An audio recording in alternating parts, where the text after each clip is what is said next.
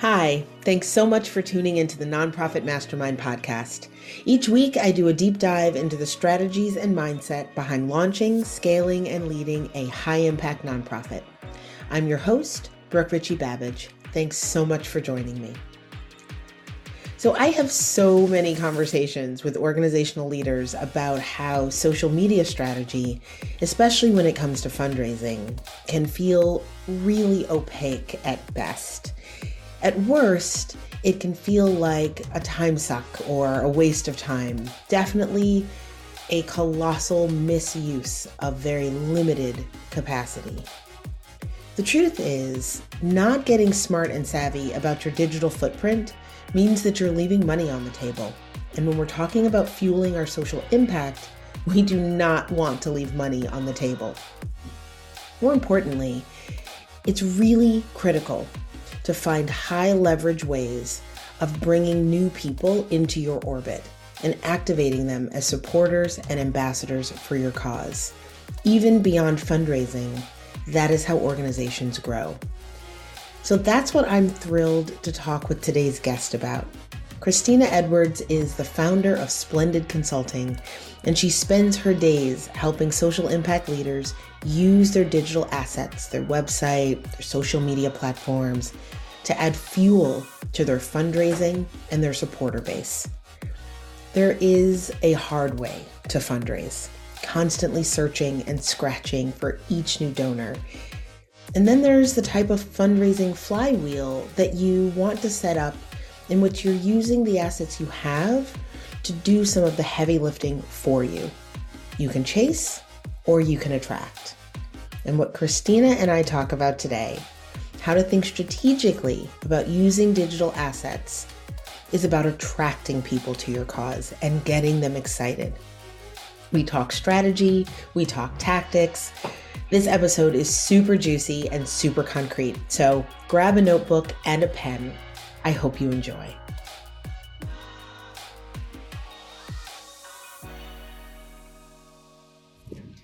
Hey, Christina, welcome to the show. Thanks so much for having me. I'm excited to be here.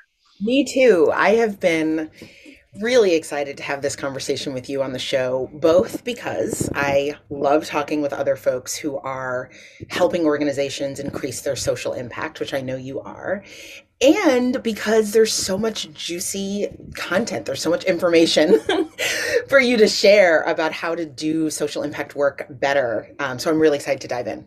Totally. I feel like this could be as long as a podcast as we ever wanted it to be. It could be nighttime when we get like a mini. We're done talking about it. Exactly. That's right. Exactly. So let's actually start with you. Tell us a bit about Splendid, about your consulting company, and just how you personally came to be working with social change folks the way that you are. Totally. Yeah. So forever lifelong entrepreneur.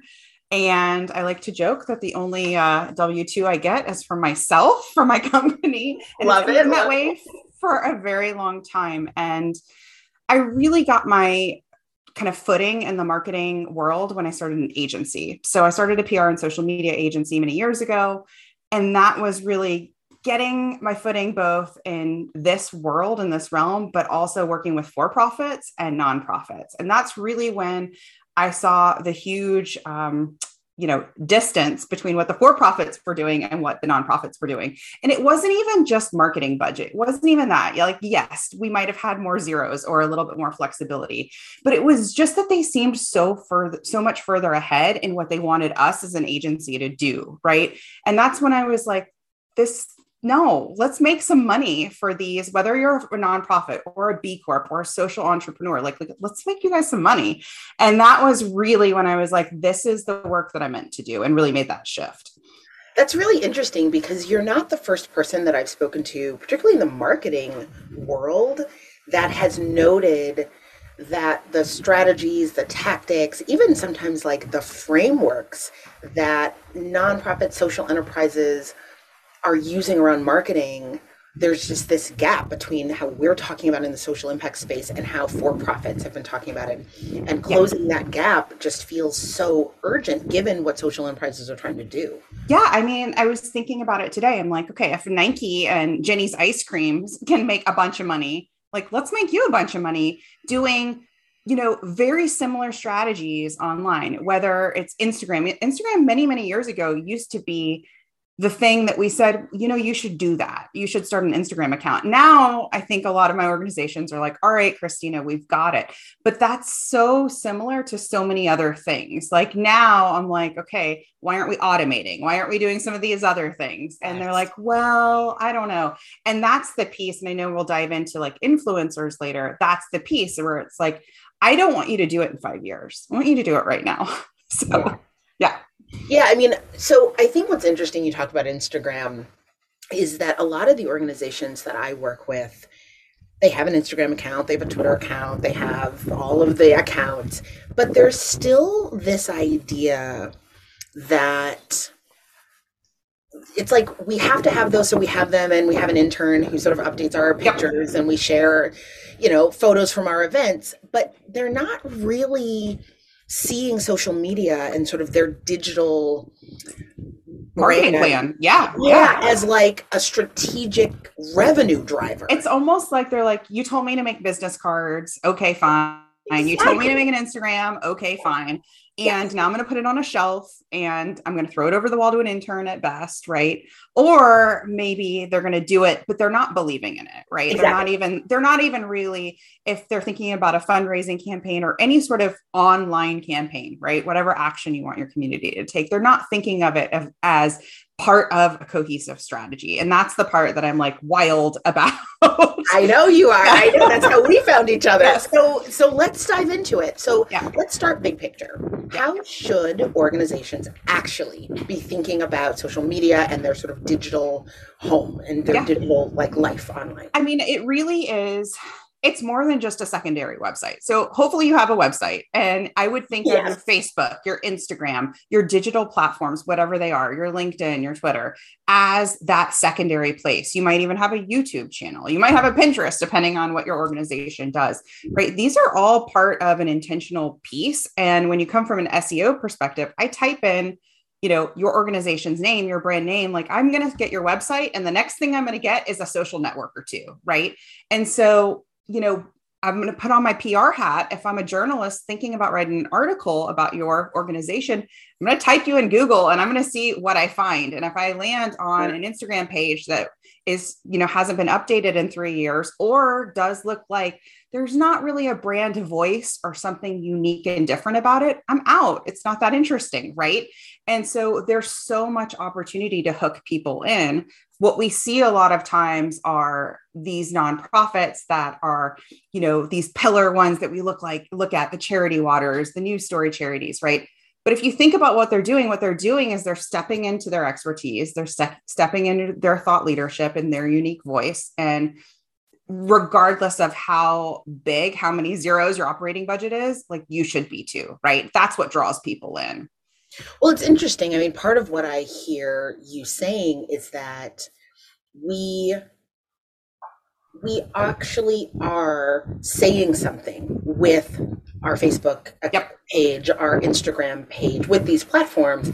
And so we should be intentional about what it is we're saying. Right? I'm picturing this like generic Pinterest quote. Now you and me and everybody else can share a generic Pinterest quote on our feed tomorrow. And it rolls on by, right? But I talk about a lot, like what stops the scroll. What stops the scroll for me is when somebody says something that's unique and different, or somebody draws their line in the sand. Like, I believe this. And when I say somebody, it can be an organization. It could be a founder. It could be the brand as a whole.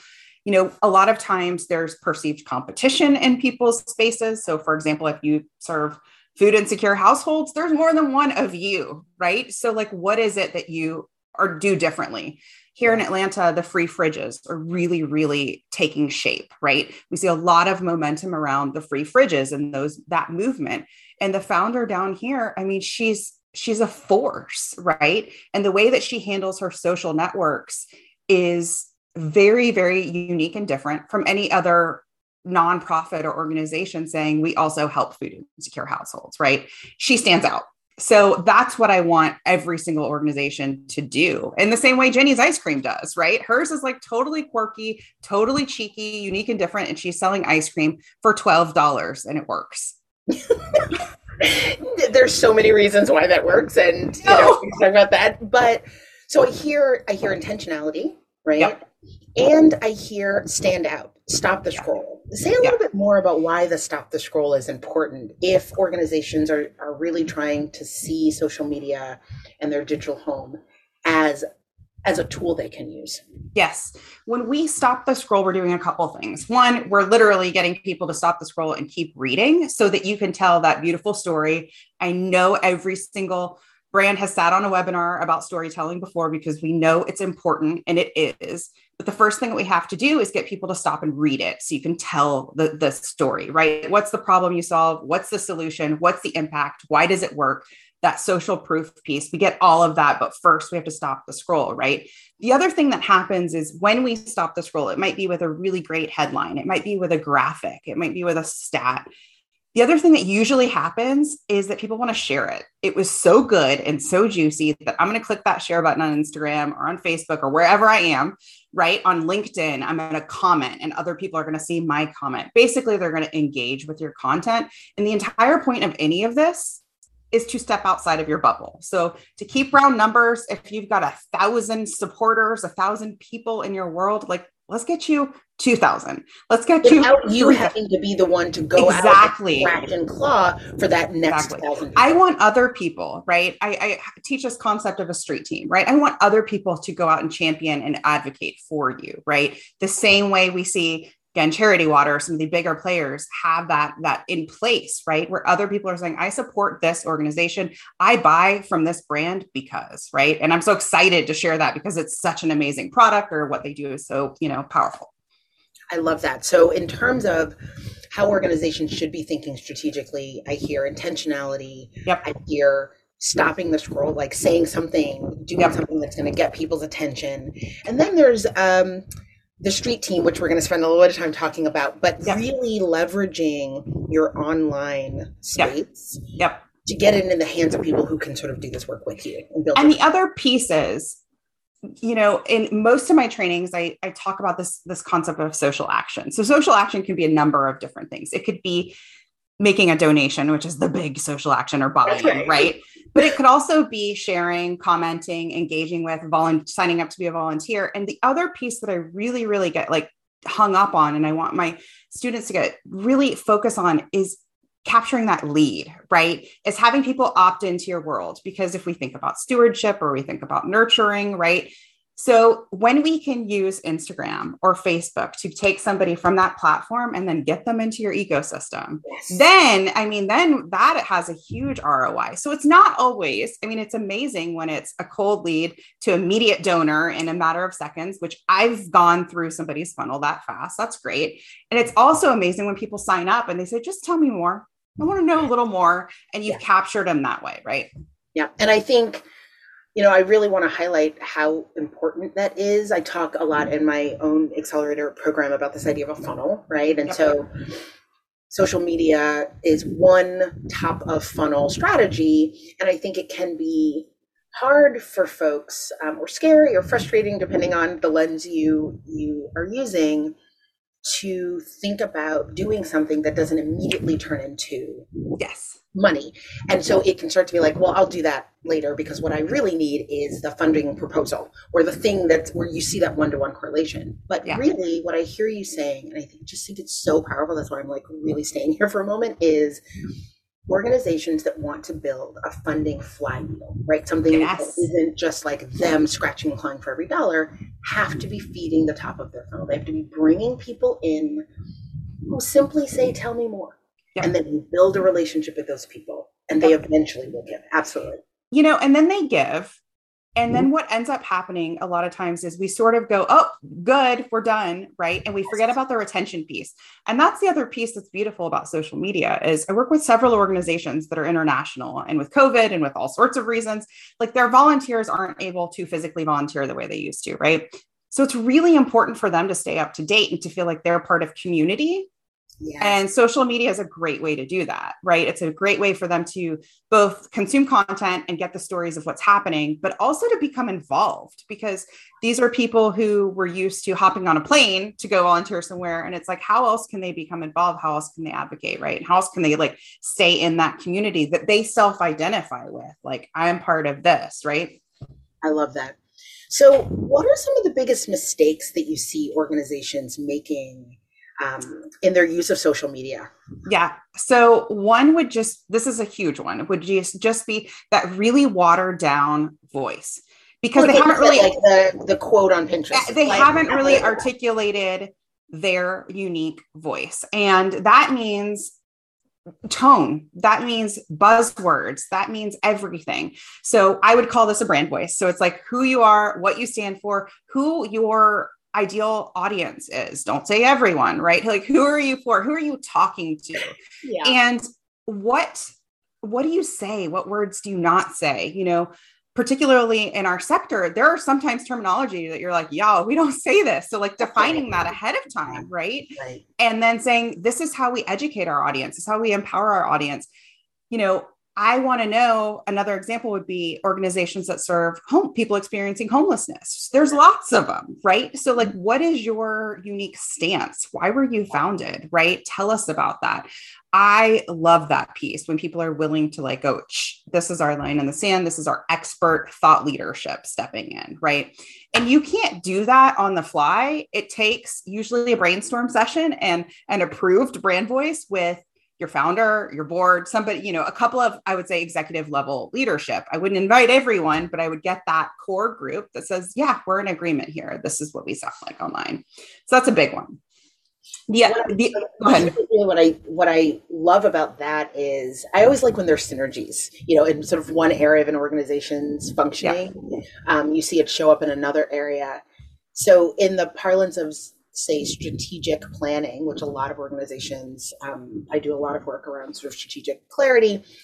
It's your theory of change, right? You have your mission statement and it's like, you know, end homelessness, or and there's 1,000 of those, but it's really your unique theory about how you're bringing about that change, why you've chosen to do the work that you've chosen to do, how you're showing up in a unique way within the sphere of, say, homelessness or hunger prevention. Yeah. And being willing to say, like, this is where people often get it wrong. They think this, and this is not true. One of my students serves homelessness in New York City. We were talking about it recently, and we were talking about how she could create a lead magnet. And I'm like, you know, that happens to be a cause that's really near and dear to my heart. And what would be really helpful to me is to know, like, hey, Christina, here's how you can actually help. And here's how you can hurt when you do this. You know, these are some ways you can help. And these are the ways we don't recommend, or these are some common beliefs that people, you know, feel about people experiencing homelessness. And that's actually not true. And being willing to say that. And I think a lot of times I've seen organizations who aren't willing to say that because they are scared of scaring away people, scaring away funders, scaring on, you know, it's like still part of this underlying, like, everybody's our audience, right? We don't want to say no to anybody. And obviously, as we know, that doesn't work. Yeah. Yeah. That's right.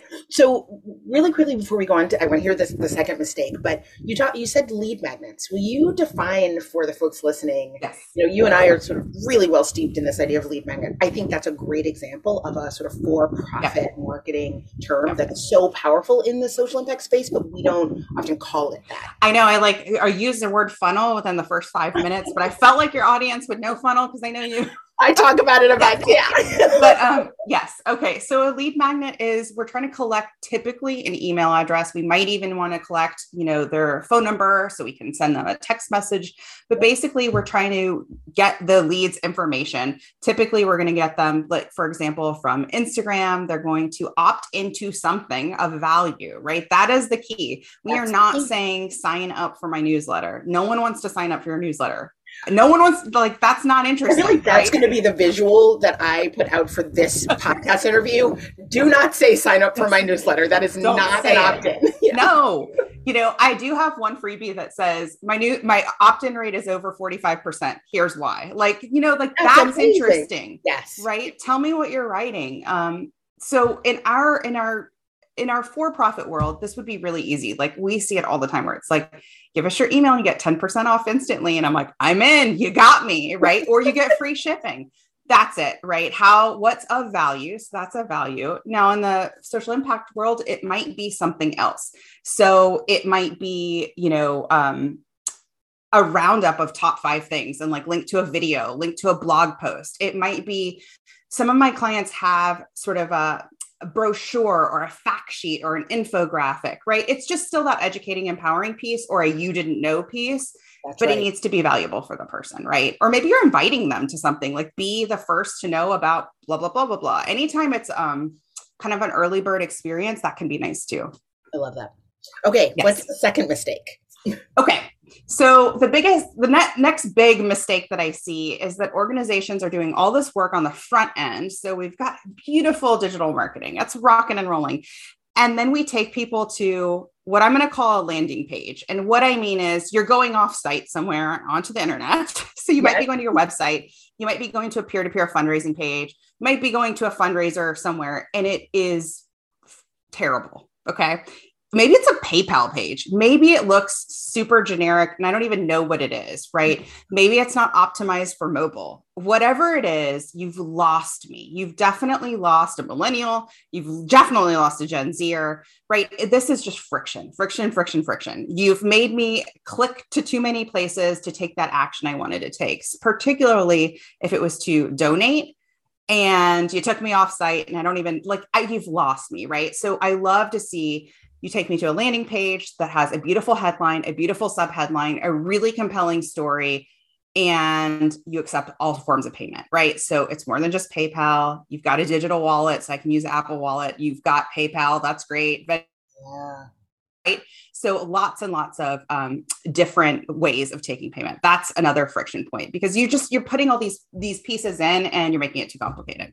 That's right. And it may make sense in our movie that, these are the different steps, but part of what you're highlighting is as soon as people feel friction, they bounce. And they may not even be conscious of why they're bouncing.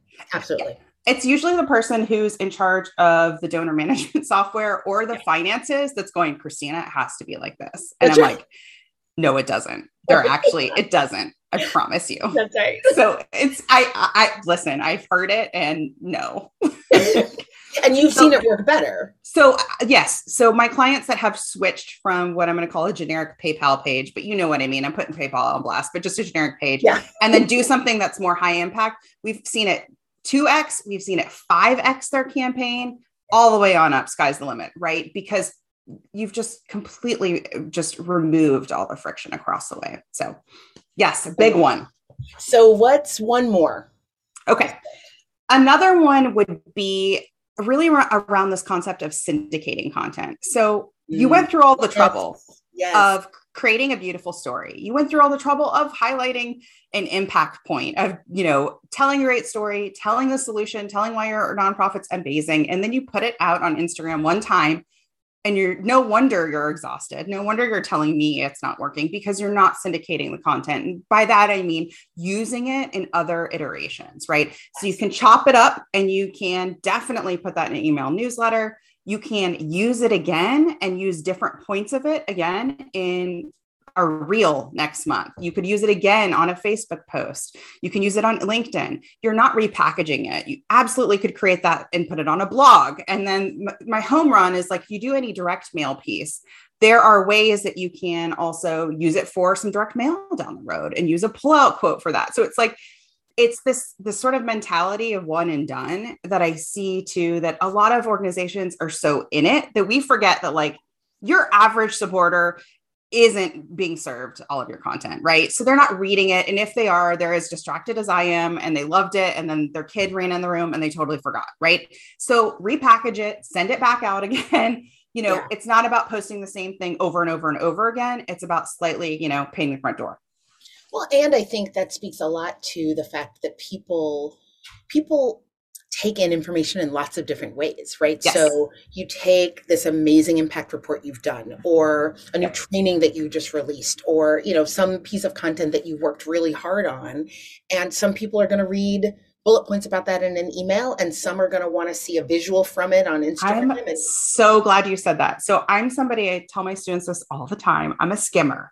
Okay. Yes, I'm a skimmer. Yep. So bold it to me, the most important lines. Yes. Bullet it to me. Give me a stat and I'm out. But I know my full readers, and they want an editorial piece, and I want that for them too. That's right. So you want to give it to everyone, right? And it's just, and it's a good reminder too, that it's going to speak to different people in different ways, right? Absolutely. So you have talked a couple times in our conversation about this idea of, you mentioned an influencer, you mentioned street team. I know one of the things you talk a lot about is the power of ambassador marketing. Yep. So I'd love to focus there for a little bit, because I think it's a particularly powerful part of what you offer. And I think it's, again, in this sort of setting up the mindset that organizations have around marketing. So talk about influencer and ambassador marketing in the work. This is the piece that I think 5 years from now, a lot of organizations are going to go, oh crap, we should have done that sooner. Like, this is the piece, right? They're going to have that come to Jesus moment. And it's like, have it now, right? Start it now. So basically, this is a twist on my concert venue days. I used to work at a concert venue for many, many years. And whenever ticket sales were really, really low, we called the street team. The street team was really just a grassroots organic marketing team. They would go around town to the places that they knew that band, their fans hung out. They would flyer, they would tell people about it. And sure enough, we'd see a huge spike in sales. So this is the digital version of that. I will say, sometimes when I say ambassador program, people get what I'm saying. And sometimes I think they still think physical ambassadors. Yes. I mean, digital ambassadors. That's why I love it. Right. So this is a street team, basically, is your champions, your ambassadors, the people that you can count on to support your cause, and leveraging their own networks digitally to build up your organization, whether it's visibility, brand awareness, fundraiser, new program announcement, event, etc. Now, that's that bucket. The other bucket is influencers, and your street team is both. So your the other end of it is influencers. And by influencers, I mean those social media personalities, celebrities. They might have a couple thousand followers. They might have hundreds of thousands of followers. That's the piece that I think 99% of organizations are totally missing out on. And these influencers, they want to partner with you. They actually do.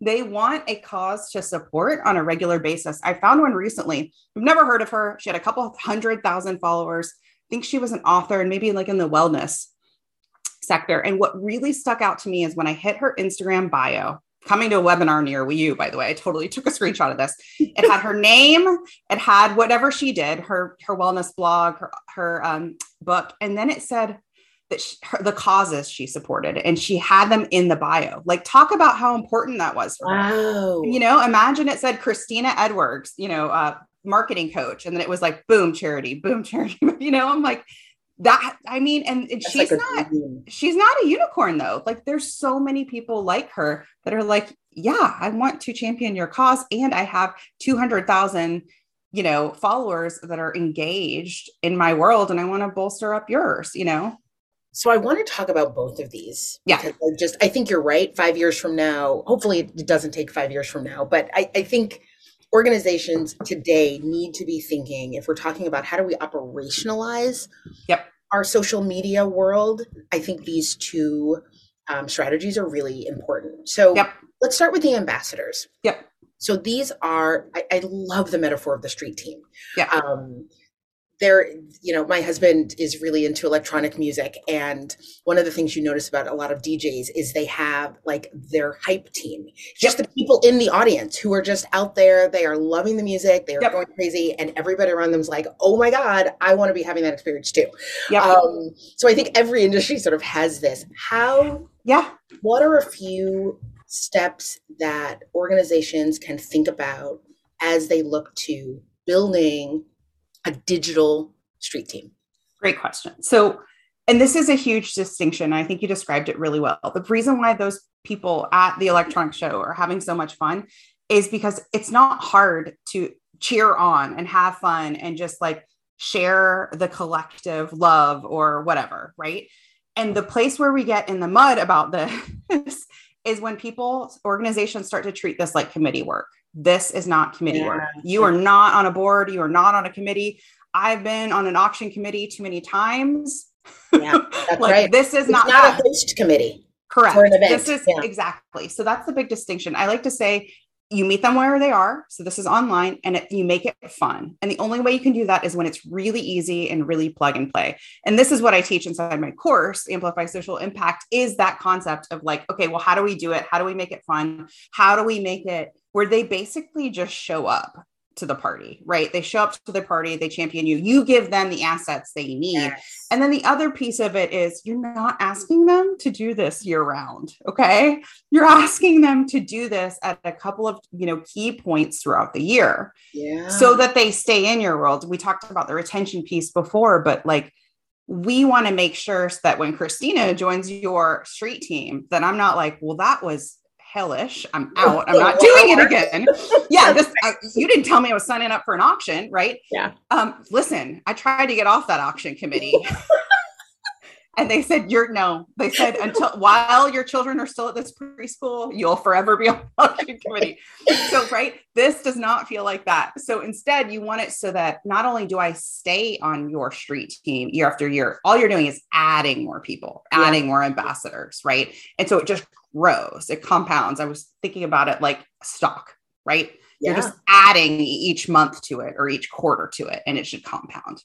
Right. And as you're thinking about growing your network, I mean, I always tell the folks in my program, you do not grow your donors just by thinking about who you know and who they know, right? Your network is only going to be so big. And at a certain point, you're just like, how do we find new people? This is how, right? This exponential ripple effect that's really exciting and powerful. Exactly. I mean, that's such a good point, is like, yes, you have to work your sphere at first, right? And it's like, that is the beginning. And that really is the ambassador piece, but the influencer piece, that is the piece where you're like, howdy stranger, like, yes, and it's really, it starts with alignment. You have to treat it a little bit like dating, where you're starting to warm up that person, that influencer, right? Before you just say like, do you want to get married? Right. So you're warming them up a little, but you want to make sure there's an alignment. Like a really good example that is very obvious would be, there's a really large diaper bank here in Georgia. Okay. So a really good influencer partnership they have are with mommy bloggers, right? Because that mommy blogger, she's got 100,000 other moms. This is a great cause that they care about. So that's very like one-to-one, easy for all of us to see. And whenever I say that, I hear my other organizations go, yeah, but mine's not like that, right? Mine's not that obvious.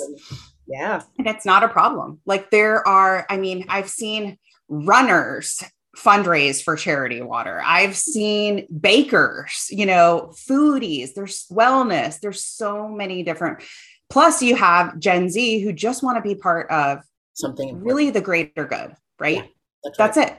So how do you find, if anyone could be an influencer for your cause, how do you actually go about identifying the few that you should reach out to, and how many should you reach out to if you're going to actually, there's always the like, how many prospects do you need to get to a single donor? See this as being a similar sort of calculation. Totally. Well, it is a little bit of a numbers game, and it is like, well, the world is yours. You could but I would go with the lowest hanging fruit, like what feels like the most aligned and the easiest. So for example, is your organization very community centric, like even neighborhood, hyper local? If it is, I'd start there.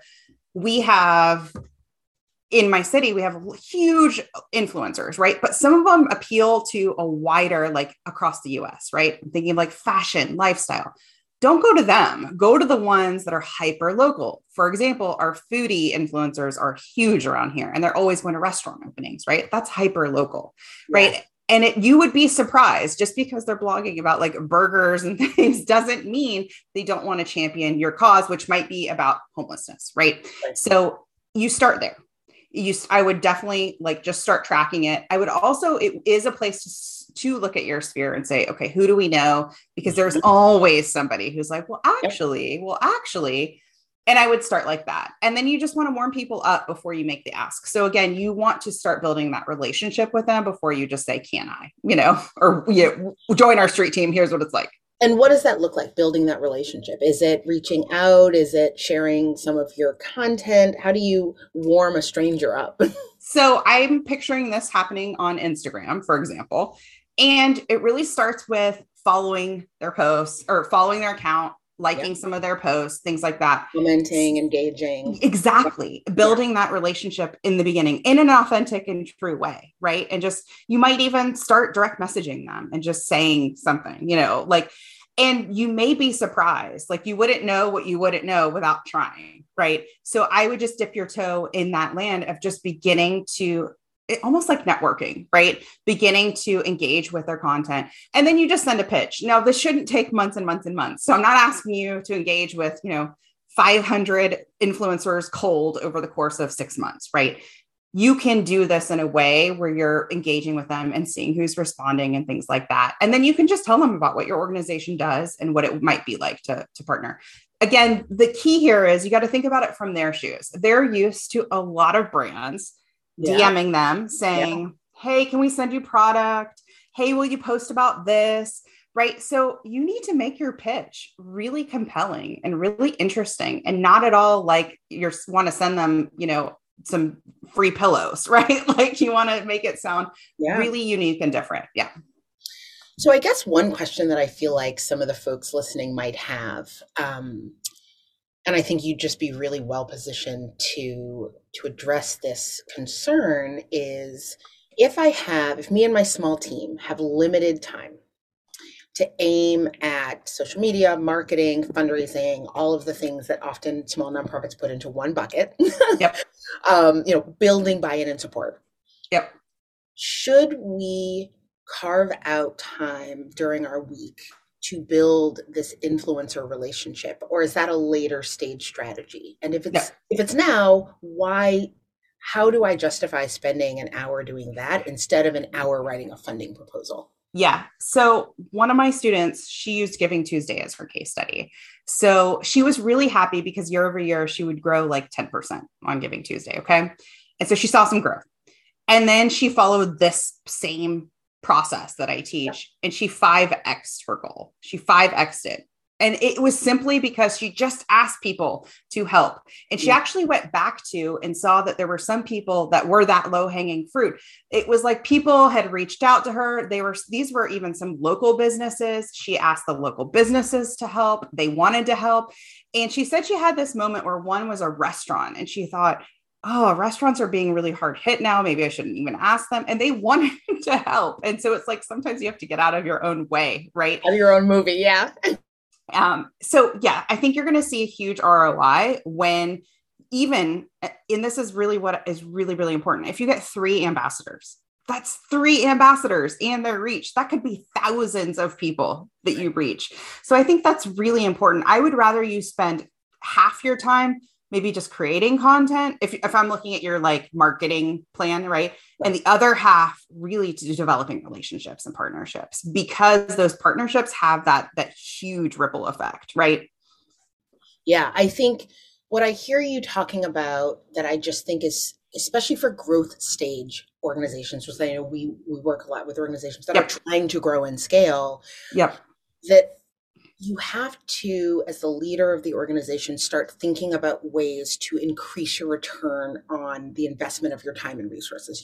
I call them in my program high leverage activities, right? So you do something and you just get way more return on that thing. What I call this is low effort, high impact. So yes. Speaking my language. I'm going to start saying that because that's less jargony. Yes. No. Low effort, high impact. So this is the retention piece that I teach is like, how do you thank people in real time? You can use social media for that. You can do it in a very like batch bulk way, right? This is that same concept of like, it's just has such a higher ROI, even though I'm all about you posting a new video, posting some social content.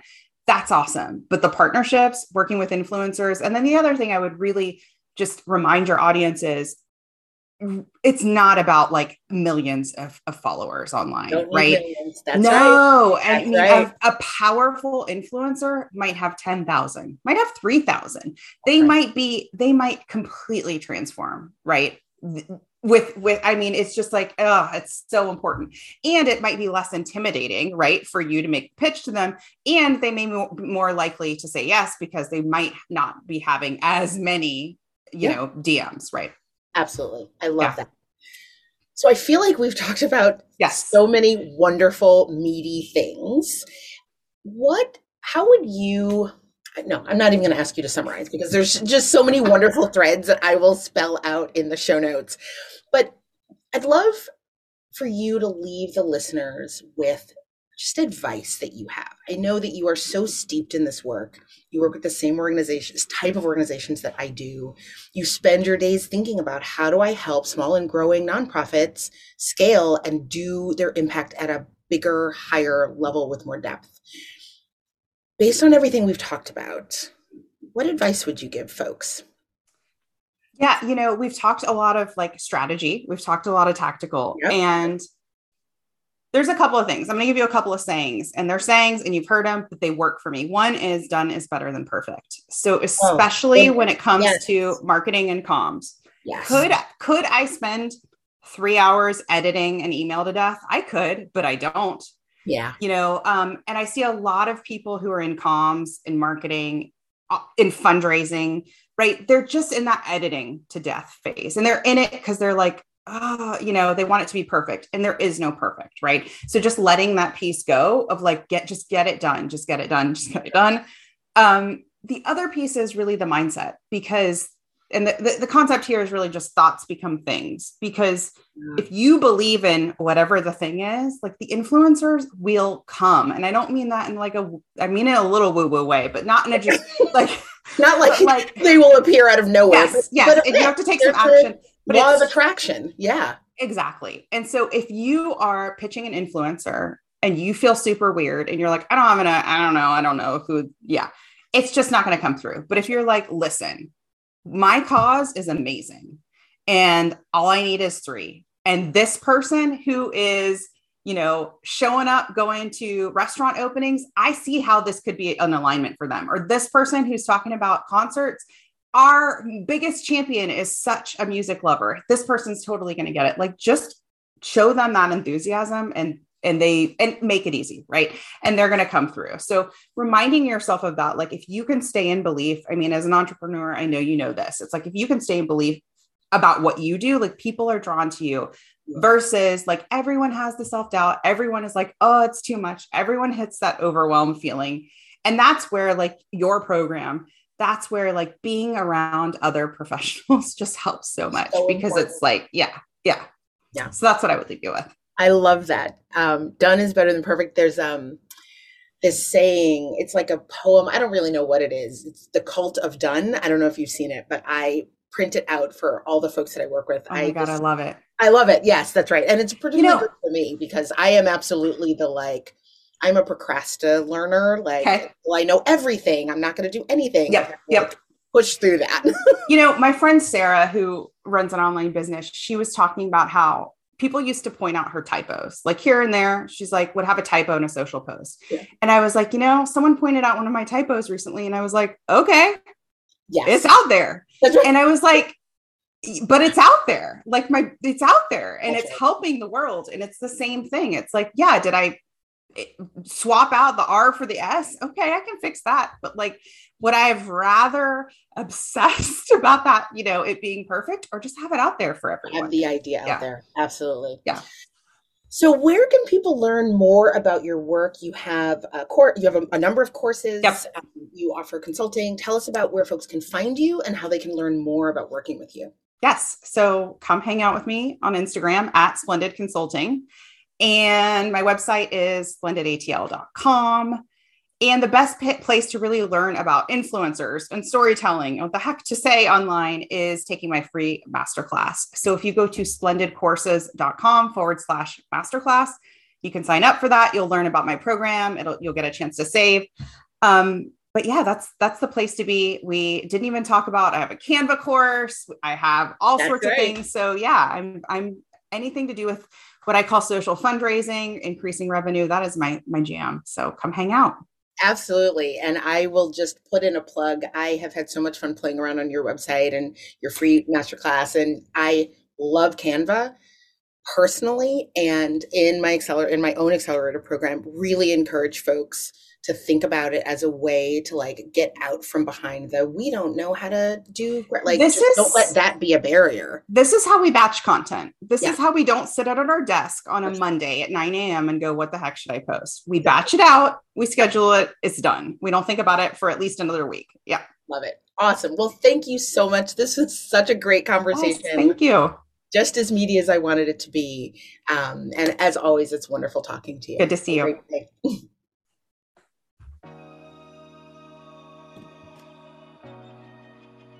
Thank you so much for joining me for this week's episode of the Nonprofit Mastermind podcast. If you enjoyed this episode, please subscribe on Apple or wherever you listen to your podcasts. And if you think what we talk about here, the trainings and the guests and the conversations, could benefit another leader in your life, I'd love if you would leave a review and share with your friends. If you want to take the next step and begin to put into practice what we talk about on this podcast, I've created a toolkit where I collect and share downloads from many of our conversations. It's got templates, worksheets, and references to help you execute on what we talk about here on the Mastermind. There's lots of great stuff, and I add to it almost every week. You can download it at richiebabbage.com/architecture of impact toolkit. I also want to share another free resource for leaders of growing nonprofits. It's a free training that's called What Got You Here Won't Get You There: The 4 questions you need to ask to know if your nonprofit is really ready to scale. Growing an organization doesn't happen by accident, as we all know. You have to take the right strategic steps at the right time to avoid overwhelm and burnout and that horrible feeling that so many of us have had as you watch the work of your organization outstrip capacity and sometimes even funding. It's almost impossible to reverse engineer good growth. And by that, I mean growth that can be sustained over time, just by looking at what you think you see in other organizations. So in this free training, I help cut through all the noise, and I identify the 4 simple questions that, if you really engage with them and think about them, will tell you when you're ready to grow without frenzy, without overwhelm, and with the confidence that you're making the right moves for your organization. You can access the training at richiebabbage.com/ready to scale. Finally, if you'd like more leadership resources and strategies in your life, sign up for my weekly newsletter, Leadership Forward 321. Each week, I curate and share 3 articles, 2 resources, and a quote on a theme. You can get that at richiebabbage.com/Leadership Forward 321. That's all for now. Have a great week, and I'll see you back here next week for more Mastermind.